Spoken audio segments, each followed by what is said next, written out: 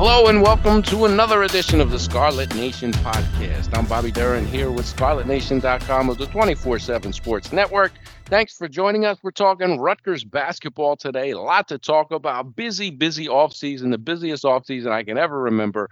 So much going on. Transfers going in, transfers going out, commits coming in, overseas trip. We're going to talk about all of it. And to help me, kind of get through this and touch on all these subjects and get all the insight to you that we can, I have my man Chris Tsakonas here with us. Chris, thanks for joining us for another edition of some Rutgers basketball talk. Yeah, good to be here, Bobby, and certainly an interesting time. Now we finally have our roster set for Rutgers men's basketball, so that's going to be interesting to sort of break through and project and do all that fun stuff. So I'm looking forward to that a lot. The first week in August, they set the roster finally. That's the longest I could ever remember it going. Now, the transfer portal is relatively new, so it changed things a little bit. But, I mean, so much fluctuation this year. You have guys leaving that you didn't expect to leave. Then you have a guy leave and return. You have transfers coming in.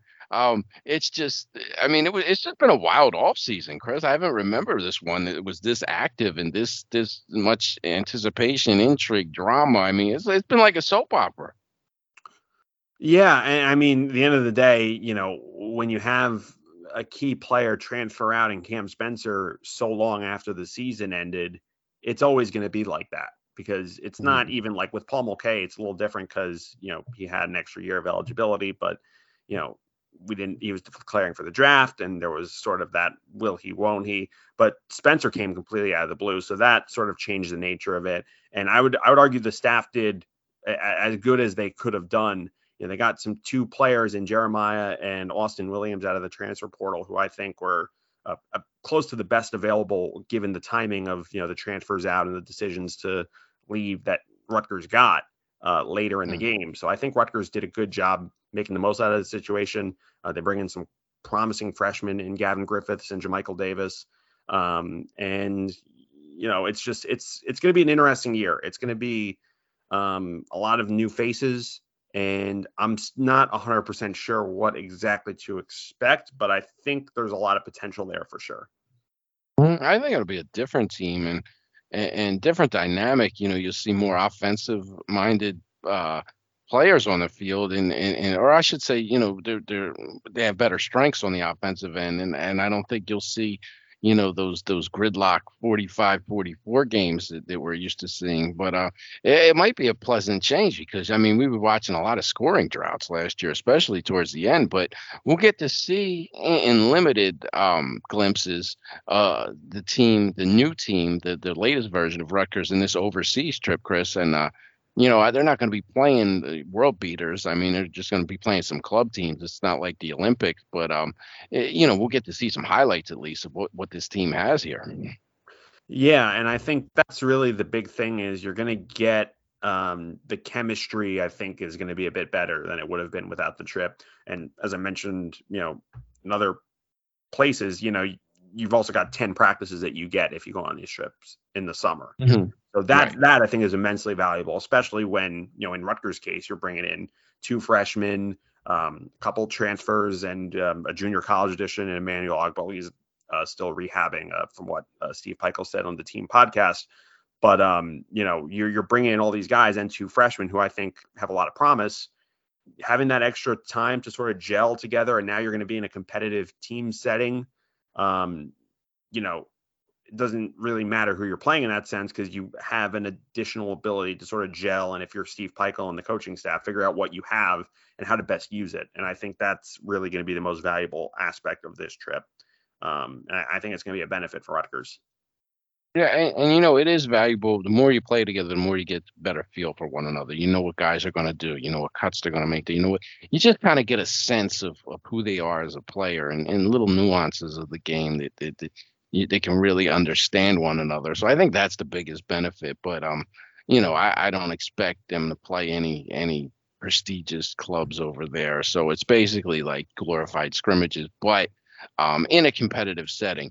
So I think you'll definitely get these guys to bond a little bit closer just on the trip because it's such a unique experience, and you start to see that chemistry sort of evolve. And you mentioned the Williamses. I don't know how close they are to 100%. I know Jeremiah is a little behind Austin, so we'll see what they got. And these guys don't have to come in, or I mean Jeremiah I don't expect to be available this year, Chris, with the injury and the waiver. The NCAA is coming down hard on guys that are trying to get that second transfer. They're just kind of they're kind of being a little more stringent with who they give it to. So I don't expect to see him this year, but Steve Peichel has ran with a roster of less than 13 available scholarship players the last couple of years. So that will really be, I don't think, any different, even though Jeremiah will take up one of the scholarship spots. I don't think we'll see him. And I think Oscar Palmquist will be that 12th guy. I mean, he's back. I mean,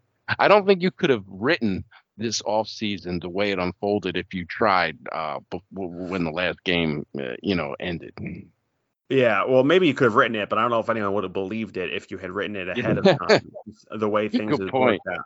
Yeah, and to the point, one real quick point I want to make about Palmquist is, do I think he's going to get a ton of playing time with Rutgers? I don't. Will say two things though that I think are going to be valuable at him coming back. One, you've got a veteran that knows the system on a team that is integrating a lot of new players. So that is always a benefit just from an institutional knowledge perspective. Second, and I think this might actually be more important, Mawot Mag is still coming back or still in the process of rehabbing the ACL injury that he suffered at the beginning of February. So in the earlier part of the schedule, when you're playing, a less difficult level of competition, I think Oscar Palmquist could be a valuable resource off the bench in that respect. And I think that, he can hit the three ball. He can do some things in those kinds of settings, and I think will actually be valuable. It'd certainly be a better position for Rutgers than if they're down another forward. And then you've got Cliff Amore at center, but you're a little thin in terms of depth in the front court if you don't have him until Mawot Mag gets back. So having him back, I do think it does bring some value in that perspective. And it's just one less new person that you have to integrate into your team and into your system. I think that's a key point too. You don't have to mesh a new personality and with the new culture or with the culture and really worry about it. Because I mean, one bad apple can actually ruin the whole batch. So if this chemistry is building and it's good, you don't want to bring in someone who might be more talented but might cause some locker room issues. So Steve Peichel has always been pretty high on that. He's got to have the right fit, and he won't just go after anybody in the transfer portal. So I think that this team should be a close knit group by the time the season starts. I mean, how they're going to perform, we don't know. But like I said, we'll catch a glimpse of what kind of ball they're playing, on this overseas trip, Chris. Yeah, and I think that's the thing I'm most excited to see is just how does the style of play evolve? You've got almost an entirely new backcourt from last year's team, and you've got a new group of players. Who's going to be on the court with who? Stuff like that. I do think offensively, in particular, it's going to be a very different team. So that I think I'm going to be excited about. I don't know. I mean, the defense will always be good because Steve Peichel's a good defensive coach. I think they'll have a hard time replicating what they did last year, but that's kind of where I think they're at. I do think there'll be a better offensive team, though, and I think that's going to be very valuable for Rutgers in the long run.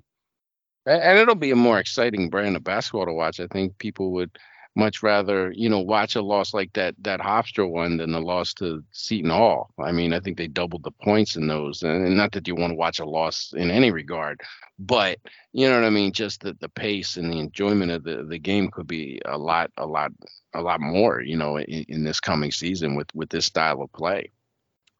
Definitely, and I think that's going to be another thing to watch is because you're on the cusp. You bring in I think two dynamic offensive freshmen in Gavin Griffiths and Jamichael Davis. And while I'm not 100% sure how exactly they're going to slot in with the rotation, it depends a lot on their development and also what other players around them are doing. I do think both will have a decent sized role, and I think both are going to sort of lead the way Because don't forget, right now you're slated to bring in a pretty good class of 2024, and we could spend a Pretty whole good, right? yeah, I've heard some good things about them from some Yeah, people. yeah, So, yeah. that's important though, because you are going to be definitely playing a different style of basketball when you bring those recruits in. So it helps to, I think, sort of set the tone for that ahead of time. Mhm. As you bring in, Gavin Griffiths and Jamichael Davis, and a couple other players that are growing and getting older, like Derek Simpson, for instance, that are going to be around. I think that's going to be immensely valuable for Rutgers, almost even more so than necessarily what they do this season in and of itself. And it's funny because the projections for this season are going to be quite different than what the projections are for 2024 to 24-25 season, I should say. Wow, I'm getting it. Just sounds old. I sound old to say that. Those years, Chris. But you have Ace Bailey committed, you have Lathan Somerville committed, you have Bryce Dortch committed, and now it's a very good chance that Dylan Harper is gonna wind up at Rutgers. Last week I talked to some people really trust in the know and found out some very revealing things. I know there's been a lot of back and forth and speculation, and you hear so much different stuff from so many people, but I'm confident now that he's going to Rutgers. I mean, it would take a dramatic change for him to go elsewhere from what I've been told. And you know, anything can happen. This is recruiting, but for right now, Rutgers is way out in front of everybody else. So when you're coming down to crunch time, this kid could wind up here as the number one player, Ace Bailey, the number two player. I mean, for a while, I didn't think it would happen because I mean, it doesn't happen a lot of places, other than Rutgers. Perhaps I'm a little jaded from covering Fred Hill and Eddie Jordan. You know what I mean? Mike Rice. There was some dark times there, Chris. So this could be a team that you're talking about making a deep run into the NCAA tournament. Now, I will say too, to play devil's advocate, Chris, that just because you have a top class, it doesn't mean you're going to win everything because you've seen some UNC and Duke teams fall out of the top 25 and they recruit top 10 every year. So not a guarantee, but it's a heck of a lot of excitement and buzz for the future. Yeah, and 2 points I want to make on that last point you made. One, I think that effect is going to be, I mean, experience is always important in college basketball, especially in the Big Ten, that isn't really a one and done conference, at least in recent Hmm. years. But by 24-25, you've got really just the last of the COVID class players that would have been running out of eligibility after this year. They'll have one more. And, some of those guys Hmm. go pro. Some of them will transfer and out of the league or to a different conference or whatnot. But I think that is the big driver into why those freshman teams have been struggling, because there have been so many fifth and sixth year guys that have Hmm. been around. So I think that magnitude is going to be diminished a bit, and I don't think it's going to be as big of a difference. The other point I want to make on that is, you may have, in this case, if Dylan Harper commits, that's a four player class of Ace Bailey, Dylan Harper, Lathan Somerville, Bryce Dortch. But you've also got, like a Derek Simpson around. You've got, assuming Jeremiah Williams, even if he doesn't play this year, he'll be around to play next year. And he'll be a veteran on that team. Rutgers is not the type of team that will bring in 10 new players every year, be it through freshmen or the transfer portal or whatnot. So having, that kind of continuity around them will sort of offset that a bit. And also, just one more point, and this is not going to be a very deep level analysis. It's the top two players in the class of 2024. If they both come, like they're going to be very good. Like I think, if you just watch what, and I'm not telling you anything you don't know, Bobby, but if you just Hmm. watch like 2 minutes of Ace Bailey and Dylan Harper playing basketball, you're just blown away just by what they can do on the court. It'd be easier to list the things they can't do, really, because they can do just about anything. Ace in particular, I think, is unique because he has that combination of size and skill that very, Hmm. very few bigger prospects have. So I think, ultimately, yes, there may be a little too much expectations if they come together in the beginning. But, when you have the top two players potentially in the class, and you've got a coach like Steve Peichel that has been able to take teams that, a couple of those teams made the NCAA tournament, or even last year's team that came close. A lot of people did not think they had the talent to get that done. And Steve Peichel was able to exceed a lot of the expectations that national observers had There's no reason to think he wouldn't be able to do that again with that kind of talent at his disposal. So exciting times for Rutgers basketball, and I'm really intrigued to see how that class shakes out. Yeah, and there's always the possibility you can bring back Cliff for a fifth year. He still has that COVID year left, and if you're talking about getting him some NIL money, it might be more lucrative to play another year at Rutgers than it would to try to go overseas. Because I mean, right now, I don't know, his NBA prospects would need. I mean, he'd need some help to work on his game to get to that level. So it's something to think about. It's an interesting talking point, but if they can continue this recruiting, I mean, the future's sky high. Even if one class doesn't pan out to be the end all be all, if you can continue to retool like that, it's going to be an interesting time for Rutgers basketball. Yeah, definitely. And you talk about Cliff. Also, don't forget Mawat Mag came in 2020 with Oscar Palmquist. So that's another guy that is someone who could have one more year if he decides to come back. Hmm. So that's Yep. another thing to keep in mind. Yeah, it could be a really stacked team, but we won't get too far ahead of it right now. The big news is Dylan Harper. Rutgers is way out in front for Dylan Harper, and he hasn't set a date for his announcement yet, Chris. But the way things are trending, it would take a big turn of events for him to take his talents elsewhere.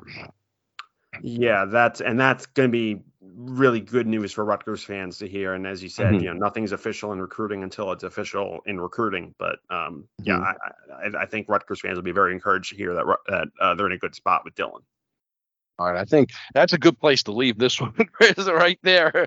So, we just wanted to touch base and give you an update on our thoughts on the latest in Rutgers basketball. And you can continue to interact with myself and Chris on the ScarletNation.com message boards on the 24/7 Sports Network. If you're not a member, come on. We have specials. We'd love to have you. We're talking Rutgers basketball, Rutgers football. 24 hours a day, 7 days a week. We got content coming at you from left, from right, and we're not going to stop. So thank you for listening, and until next time, for Chris Tsakonas, I'm Bobby Deren. We'll talk to you again.